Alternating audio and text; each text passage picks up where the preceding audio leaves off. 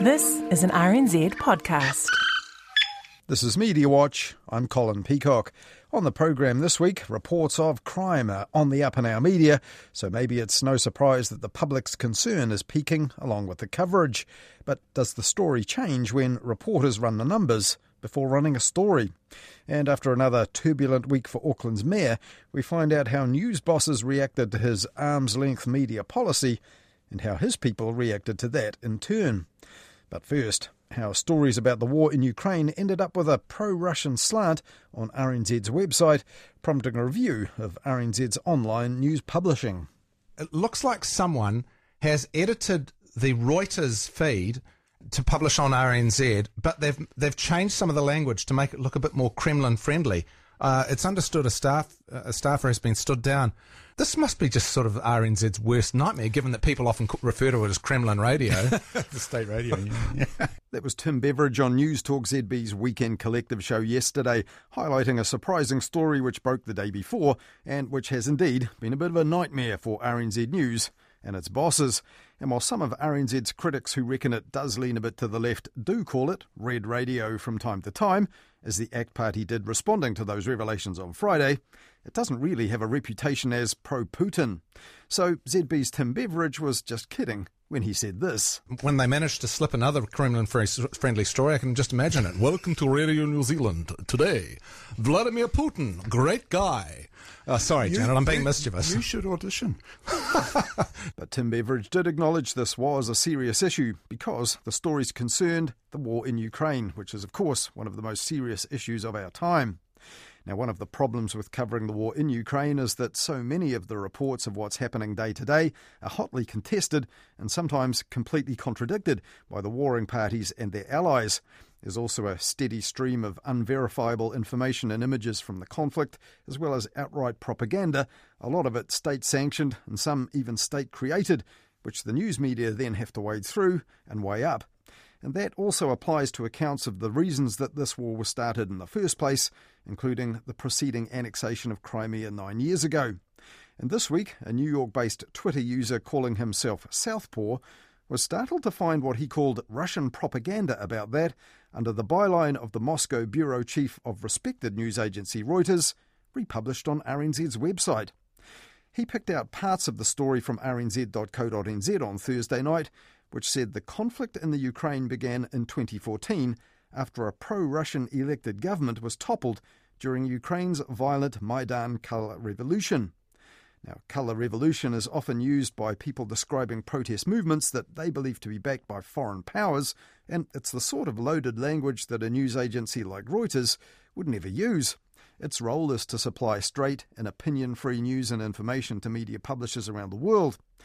But the same RNZ story also said Russia annexed Crimea after a referendum as the new pro-Western government suppressed ethnic Russians in Ukraine. Now that's an assertion that Russia used to justify the invasion at that time, and President Putin aired it again before invading Ukraine in February last year. But independent experts have said it's baseless, and back in 2014, the BBC's correspondent in Kiev called it demonstrably false. Now on Twitter, the pseudonymous Southpaw later told his followers that a Reuters representative had been in touch with him to say that language that appeared on RNZ's website was not written by Reuters or by their Moscow bureau chief Guy Falconbridge. Now someone else who noticed all this was a Kiwi based in Paris, Jeff Upton, who also took to Twitter to show the difference between RNZ's version of Guy Falconbridge's story and the one his employers at Reuters published, in which their man in Moscow had merely said, "The conflict in eastern Ukraine began in 2014 after a pro-Russian president was toppled in Ukraine's Maidan Revolution and Russia annexed Crimea."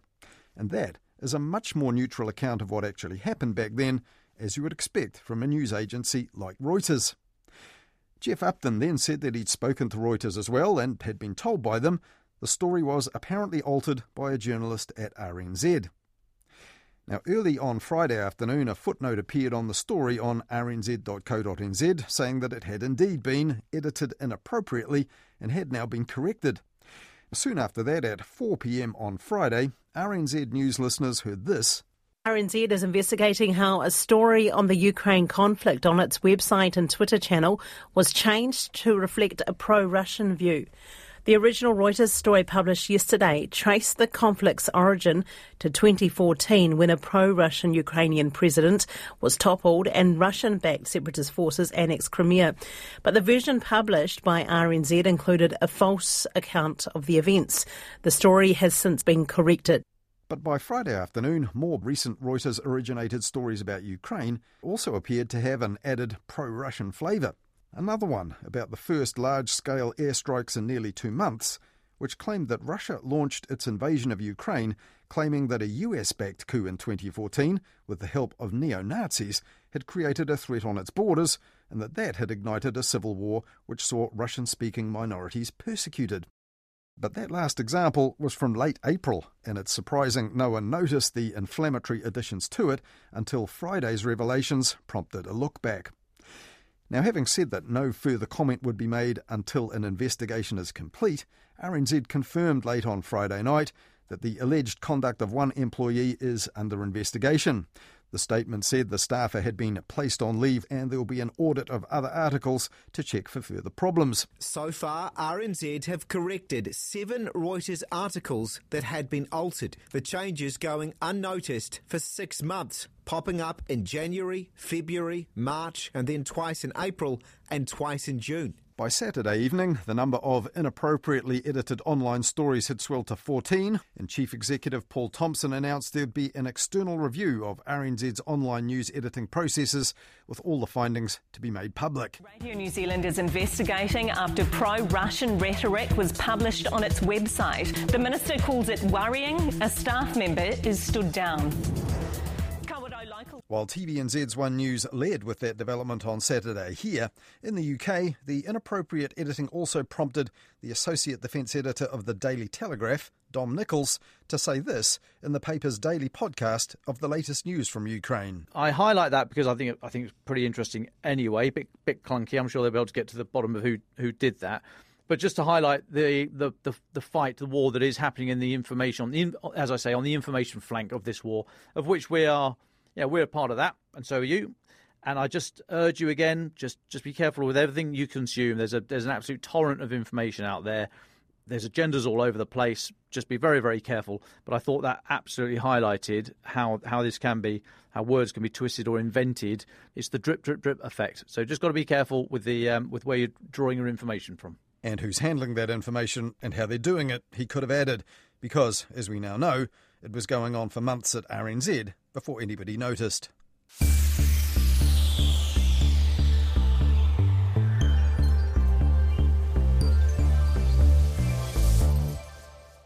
Now, something else that has to be addressed, if it hasn't already, is RNZ's relationship with Reuters, which knows about the problem but has not yet responded to our request for comment on it. We also contacted 2 former news agency bosses for comment on this, but they were not keen to say anything until they knew more details. Now, the terms of global news agencies' agreements with news media organisations vary, but commonly they do allow media customers to edit supplied stories for length and to permit the addition of relevant details specific to the territory in question. Including passages of text in stories published by client media companies is also usually okay, and there may be mistakes or inadvertent ambiguities in the agency's copy, and it's fine for clients like RNZ to finesse the stories a bit before republication. But significant editorial changes, like the politically charged ones added to those Ukraine war stories, are not okay if the published story is still attributed to the agency which supplied it. And that's especially so when it's under the byline of a Moscow bureau chief of the world's second biggest news gatherer, which has rigorous editorial standards of its own and style guides that are rigorously applied. Adding things in this way is actually akin to another cardinal sin of journalism, plagiarism, though here, rather than co-opting the author's work without acknowledging it, things the author didn't write have been inserted in his name. Now, Reuters' website terms and conditions warn that you may not remove, alter, forward, scrape, frame, copy, sell, distribute or create derivative works without our prior written consent. So Mediawatch this week also asked RNZ, how is it permitted to alter content from Reuters? But we were told again, there will be no comment on that until the investigation is complete and any appropriate action taken. Now, that action might include updating RNZ's editorial policy, which does have a section on material from external sources, but doesn't specify news agency suppliers. RNZ's editorial policies also say that audiences should not be able to detect a presenter or journalist's personal views. Staff will have opinions of their own, the policies say, but they must not yield to bias or prejudice. To be professional is not to be without opinions, but to be aware of those opinions and make allowances for them so that reporting is judicious and fair. This weekend, the ACT Party demanded action to prevent RNZ becoming, in its words, a conduit for Putin's propaganda, while the broadcasting minister said that he'd been briefed on the matter by RNZ's board chair by text message. And the founder of the local campaign group Mahi for Ukraine, Kate Turska, told Stuff that a state-funded broadcaster should adopt the highest journalistic standards, especially when it comes to issues of war and geopolitics, which could sway public opinion. Now, all parties are surely on the same page about that, over words that should not have appeared on RNZ's web pages in the first place. So watch this space then to see what appropriate action will be taken by RNZ to restore any loss of trust or confidence in RNZ News as a result of all this.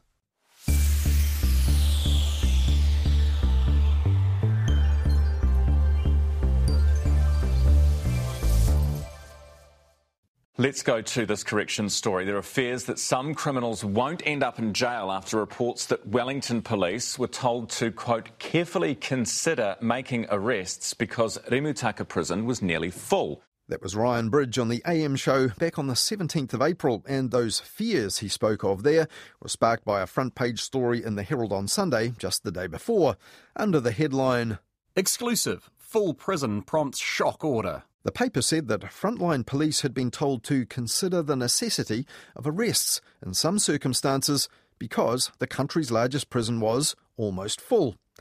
Now, this claim was based on an email from a senior police sergeant to Wellington colleagues, which said that offenders arrested for breaching bail conditions might be remanded in police custody for a prolonged period due to Rimutaka prison being near maximum occupancy.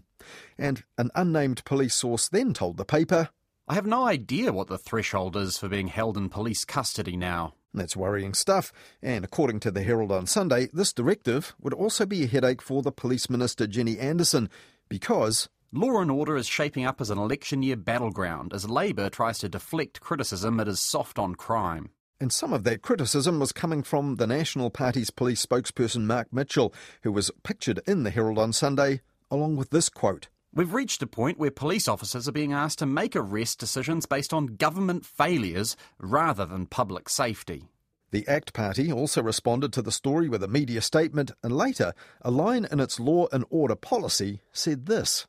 Frontline prison officers are being told to think twice before arresting criminals because prisons, like Rimutaka, are too full. But are they? The Herald on Sunday's exclusive also quoted a police spokesperson as saying that instruction from Wellington had not been introduced due to any capacity issues at any prison. The same day, Police Association President Chris Cahill told RNZ he was surprised to read Rimutaka prison was near capacity, given a decline in prison populations around the country, and Corrections Minister Kelvin Davis told Newshub there was still room for another 583 prisoners across prisons in New Zealand.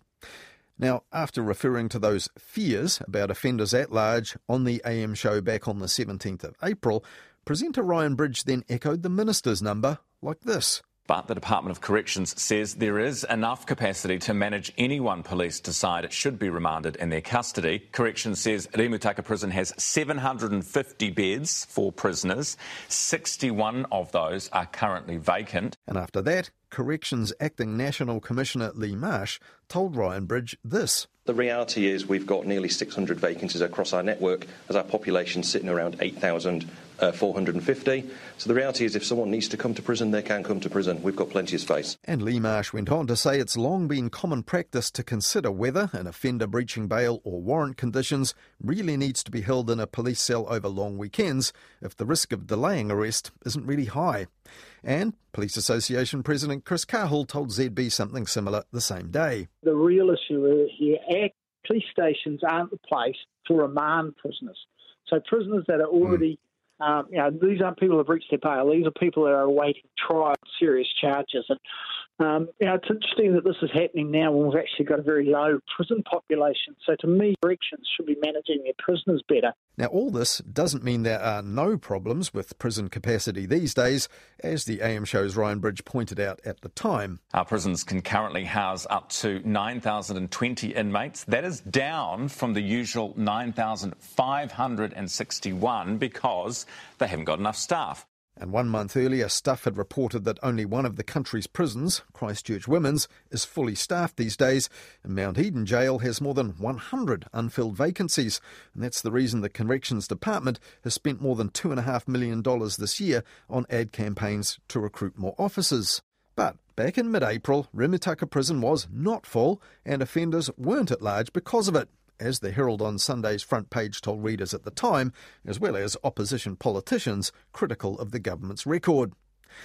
Now, in the 2 months since then, there have been many more worrying stories in the media about rising crime, and this past week was no exception. Crime and law and order has really spiked since the last time they did this a couple of months ago. I think now about 40% of people are really worried about crime and law and order. There was Stuff political editor Luke Malpass there talking about the latest Ipsos New Zealand Issues Monitor, picking up increased public concern about crime, as did his RNZ counterpart Jane Patterson alongside him on Morning Report's political wrap of the week last Friday. Because since, if you look at that crime, law and order finding from February 2022, it didn't even feature in the top 5, and you've just seen it really steadily climb up and now to be number 2. And look, you've had ram raids, you've got reports of violent crime, gangs, but also you've got that political focus and that campaign from National Soft on Crime. You've also had a lot of disruption in that police portfolio, a roll call of different ministers. Ginny Anderson, the new minister, under fire this week for comments that she made in relation to the extra police, the 1,800, about New Zealanders feeling safe, and Nationals picked up on that. So I think there's a political element too in terms of how people are feeling. Well, how people are feeling about crime is one thing. Likewise, politicians responding with claims of soft on crime. But the hard facts change the story. Hayden Donnell now looks at efforts to put the news in crime in context using data for starters. Really do encourage everyone who can make a difference to now make a difference. We've got a duty to keep customers and to keep teams safe in stores. And when you see retail crime up 38%, serious assaults up 36%, and repeat offenders being responsible for over a third of all reported retail crime, we absolutely have to acknowledge we have an issue, and now we need to look at every possible way we can solve the issue. That's Foodstuff's Chief Executive Chris Quinn on RNZ's Morning Report earlier this week, raising the alarm about what he said is a scary rise in crime at the company's supermarkets. There were even reports that supermarket staff might need body cams. Some people raised their eyebrows at the timing of Quinn's media push, given a day earlier Consumer NZ had hit out at the supermarket giants over allegations they're ripping customers off with dodgy specials. But Quinn's not the first to air his concerns about rising retail crime in recent weeks. The owners of Titirangi's only post shop, Shrikant and Aboli Bave, did a series of media interviews in May saying they were closing their doors after 2 decades in business over repeated burglaries. Prime Minister Chris Hipkins was interviewed straight after the pair on AM and had this to say to Ryan Bridge. I think it's absolutely heartbreaking and it is totally unacceptable. I absolutely acknowledge that the situation we're facing around retail crime at the moment, with ram raids and with aggravated robberies, is utterly unacceptable. Those ram raids Hipkins mentioned dominated the headlines last year, with some media outlets reporting what they called a youth crime spike or youth crime wave. The barrage of coverage seems to have had an influence on people's perceptions of crime. On Monday this week, the Herald reported the results of an exclusive poll which showed 67% of New Zealanders are more concerned about being a victim of crime than they were 5 years ago. Respondents were also asked what action they want to see to address crime. The largest number, 34%, wanted harsher prison sentences, while 27% wanted more police. Just 4% wanted more social workers and other support, and 6% wanted a focus on rehabilitation rather than prison. These perceptions may be understandable given the real rise in headline-grabbing types of crime like ram raids. But they don't always mesh with the data released by authorities. Police numbers showed youth crime was actually down 2% year on year in 2022, though there were big rises in South Auckland and Canterbury. Some of the tough-on-crime solutions favoured by the public also clash with the evidence on what makes people safer. For instance, last year, polling showed 70% of people support the idea of putting serious youth offenders in year-long boot camps. University of Canterbury sociologist and gangs researcher Jared Gilbert looked at the studies, bringing together all the data on boot camps around the world, and came to this conclusion on TVNZ's Breakfast. The research shows, the data shows quite clearly that these programs have very limited success, or no success, and in rare occasions actually make the problems worse. Now, on that last point, I mean, I was kind of interested in that because how does a program make something worse? And the shorthand is, and we hear it, and we've heard it in the media in the last day or two, is that we make fitter, faster young criminals.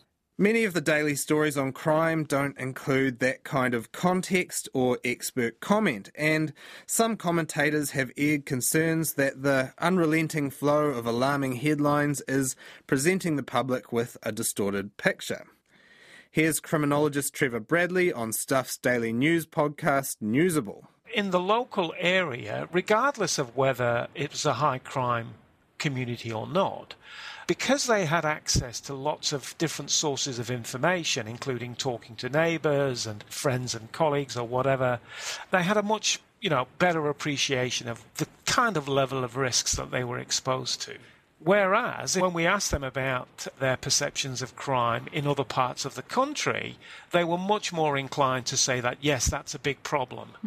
Why? Well, because they were relying on national media, essentially. And so their picture of crime was not experiential. It was totally kind of learned or gleaned from the media. Last week, a pair of New Zealand Herald reporters laid out their best effort to get to the reality behind the crime reports. Under the headline, "Is Labour really soft on crime?" the numbers reveal a surprising story. Data journalist Chris Knox and political reporter Michael Nielsen collated stats from what they described as a vast array of sources on crime rates in New Zealand over the last 43 years. They found reported victims of crime are up 11.9% since Labour came to power, while the number of offenders arrested is down 25.4% and convictions are down 26.2%. So far, so good for those saying crime is out of control and Labour is failing to stop it. But Knox and Nielsen present a lot of nuance behind their findings. They say much of the increase in reported retail crime, for instance, is due to a new system that allows retailers to automatically notify police of minor offences that may previously have gone unreported. And when it comes to charges and convictions, John Key's national government oversaw an even greater drop than Labour under Jacinda Ardern. I asked the two to explain what drew them to a data investigation on crime and what news organisations could do to improve how they report on such a thorny, complicated topic. Kia ora, Michael and Chris. Welcome to Mediawatch. Kia ora, Hayden. Good to be here. Yeah, kia ora, Hayden. Thanks. So why did you do this investigation? We would look back in December. We were thinking about things that we thought would be key election issues, to spend some time looking at the data behind some of those issues. A lot of kind of data sets are kind of simple at first glance, but there's a whole lot of background. And so we thought it would be a useful contribution to an election year to kind of have, I guess, a go-to explainer on a few topics, and crime was one of them. Michael, I think you tweeted something like that you just got sick of being asked to do fact checks on political claims about crime. Working in the press gallery, we're constantly getting bombarded, with media releases and statements from politicians, and we're seeing an increasing trend in the use of terms like soft on crime, and this government needs to get tough on crime, and be using statistics from various sources, from police, from justice, to try and tell that story, to add to that kind of atmosphere of, crime getting out of control. But certain cases we would look into those stats and we'd find actually if you show it in a bigger context, it tells quite a different story. One good example was around retail crime. The numbers are definitely exploding. I mean, they've tripled the reports in retail crime under Labour government. But when you look into the way that it's reported, it became a lot easier for stores to report low-level shoplifting offences that previously weren't being reported. So we found with that context, it made it more difficult to paint that picture. And we also found the same with ram raids data, both political parties, Labour and National, using different months to kind of compare a rise or a fall in those stats. So we were kind of getting frustrated at constantly having to fact check these and the flaws in some of their data, and that sort of fed into working with Chris to do a broader piece. That's the perception out there. Crime is out of control. There's these allegations that Labour is soft on crime. That's the context of your piece. How much did you find those claims marry up with your analysis of the data? One of the most revealing things, for me anyway, was looking back at the longer-term trends and seeing some of the things we might associate with a soft-on-crime government, so lower charging rates and conviction rates. And looking back at the longer-term trend, we could see in this Labour government a decrease, but under the previous National government, a much greater decrease. The previous Labour government under Helen Clark, there was an increase in that as well. The National government before that, there was actually a decrease as well. So it kind of challenged the view that Labour is always soft, National is always tough findings. So in the longer term, these claims don't really marry up with the stats. And then in the shorter term, I think there's definitely evidence that the government is taking what might be seen as a softer approach. So in terms of sentencing, potentially some slight tweaks there, and looking at alternative sentences to prison. But again, those trends started before this Labour government. So we saw similar trends under John Key's government. Obviously, there was an increase in the prison population, but in many other areas, there was a less punitive approach taken. There's a sense with crime, even if the narrative out there in the public is wrong, does it really matter? It's almost something that's based on feeling. For instance, Jared Gilbert, he was asked to fact-check some of the claims about the efficacy of boot camps last year, and he found that they weren't very effective, according to meta-studies globally, but he acknowledged he probably wasn't going to convince anyone about that because just the idea of tougher action intuitively feels right to people. Because they just instinctively sound good to the public, and I absolutely get that. But that doesn't change those data that show that they're just not successful. Is there an extent to which you can scream out the data and the nuance until you're blue in the face, but it won't really win anyone over? I think that is partly true. I think that, people's reaction to crime and to feeling under threat is obviously a strongly emotional reaction. Responding to that with facts and figures isn't necessarily going to, as you say, change anyone's mind. I think that's not a reason not to have a kind of a thorough discussion of the data and to try and put it out there as part of this discussion. I think it cuts the other way as well, like we saw in Hawke's Bay around trying to use data to kind of rubbish people's claims that there was a threat of crime or crime was happening in the aftermath of Cyclone Gabriel. I think that was a good example of how not to use data. You could be seen as insensitive in this way because we see a lot of coverage of victims of retail crime a lot lately, people having to close their businesses. Are you worried that responding to that with data or nuance can seem insensitive? Yes, we do worry about that. We certainly don't want to come across as saying, well, the crime that you've experienced is 1 out of 10,000, so it doesn't matter. That's kind of the opposite of what we're trying to do. One of the big conclusions that we drew was that it is really hard to make bold claims about what's happening with crime based on the data. It is surveys of society, how people feel, it is perceptions, how safe people feel, it is speaking to victims, and it is also looking at offenders and things like rehabilitation and how effective that is. I mean, those are all potentially better ways to look at crime in society rather than just cherry-picking a couple of stats to show, a 40% increase in one type of offending over a certain type of period. And obviously there's difficulties with that, when measuring that, because things like media reporting obviously do play into that, and things like social media. The media. So you mentioned in your story, for instance, that ram raids, they're a tiny fraction of crime, but obviously they're a huge focus of media coverage. And that seems almost inevitable. They're such a headline-grabbing type of crime. But at the same time, covering a small percentage of crime is going to give people a distorted picture of the overall crime rates. How do you deal with that? I think we'd be doing a disservice not to report some of these, because we are definitely seeing a spike, and whatever you attribute it to, it's a lot of people say it's this post-COVID situation. We've had an increase in truancy in schools, and that's led to more youth out, and so there's a real issue there that we need to highlight, but maybe also just to every now and then include that context that it's not part of a broader trend. It is a spike. I've had a discussion with one of our journalists who basically says that kind of one of the purposes of journalism is to talk about the rare events so that people kind of understand their lives aren't like that. The flip side of that is that data journalism kind of exists to tell you what is and isn't a rare event. The challenge for us is how to make that interesting, and also how do we do it in a way that doesn't lose our readers on line 3.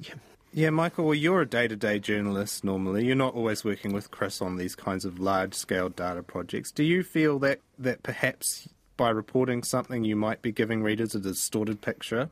I have definitely felt that throughout my career at certain points. I mean, right now I work in the press gallery in politics, and I feel that pressure a lot less. I would also say, just speaking for our own company, we're moving into the premium news space. I think overall there's less of a pressure to chase clicks as there might have been previously, and it's allowed us to do stories like Chris and I have just done. But based on audience numbers, these stories are inherently interesting. They grab people's attention. So it's probably just needs to be a stock take of how often we're doing them, how prominent we're making them, how much it marries up with the stats and the context and the way that we report them. I think it is possible. It'll take just a bit of reflection. With ram raids, that became a prominent kind of media issue. The police weren't even collecting that as an offence type. When the media first started talking about ram raids and they started showing up every day in Auckland, there wasn't the data there to find out whether or not this was there. And so when, as a result of essentially media pressure or media focus, the police did go back and figure out a way of kind of classifying that as a crime or a class of crime, then it was apparent that, yes, there had been an increase. So almost I think the media is harder on itself than it needs to be in this context. I think that sometimes the things that we focus on do actually kind of bring about change. With crime in general, the data doesn't seem to be collated and collected very well, or it's being collected in different forms by different agencies. One of your main takeaways from this investigation was just how hard this investigation was.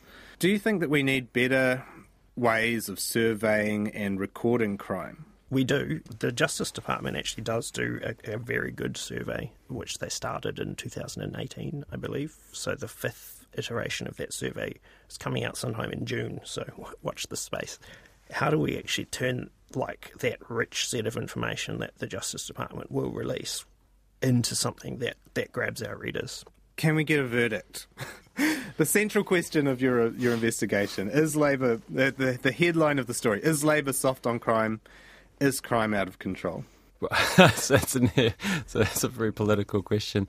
I think it's quite safe to say crime is not out of control. That's just there's certain types of crime that are definitely of high concern. Ram raids for sure, and there's definitely been an increase in retail crime, even though there's been better reporting.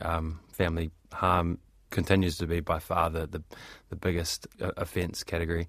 Calling it out of control is probably going a bit too far.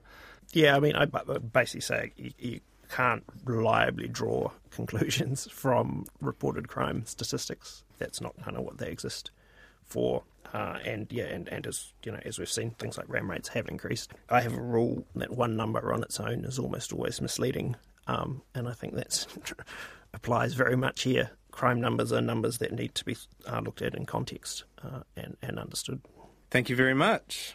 Thanks, Aidan. Thanks a lot. That was Michael Nielsen, senior political reporter for the New Zealand Herald, and the Herald's data editor Chris Knox, talking there to Mediawatch's Hayden Donnell.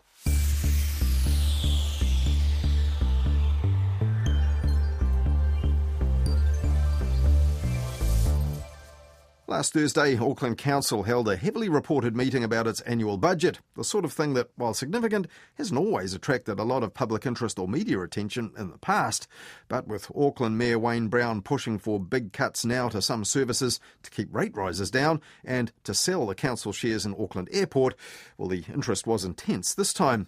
And the media focus was intensified by the way that the Mayor made public his proposals 1 week earlier, but left many in the media on the outside looking in. We've heard from the chair of the Media Freedom Committee, that's RNZ's Richard Sutherland, this afternoon. He wrote a letter to Mayor Brown describing the day's events as troubling and pointing out something most of us know, which is that the media play a crucial role in keeping the public informed. The Mayor's office has returned serve this afternoon, basically saying that the actual reason we couldn't get in was because of a capacity issue at AT. Of course, that differs completely from what media were told earlier today about the fact that they wanted someone who would convey the Mayor's message. They also said it wasn't a media event.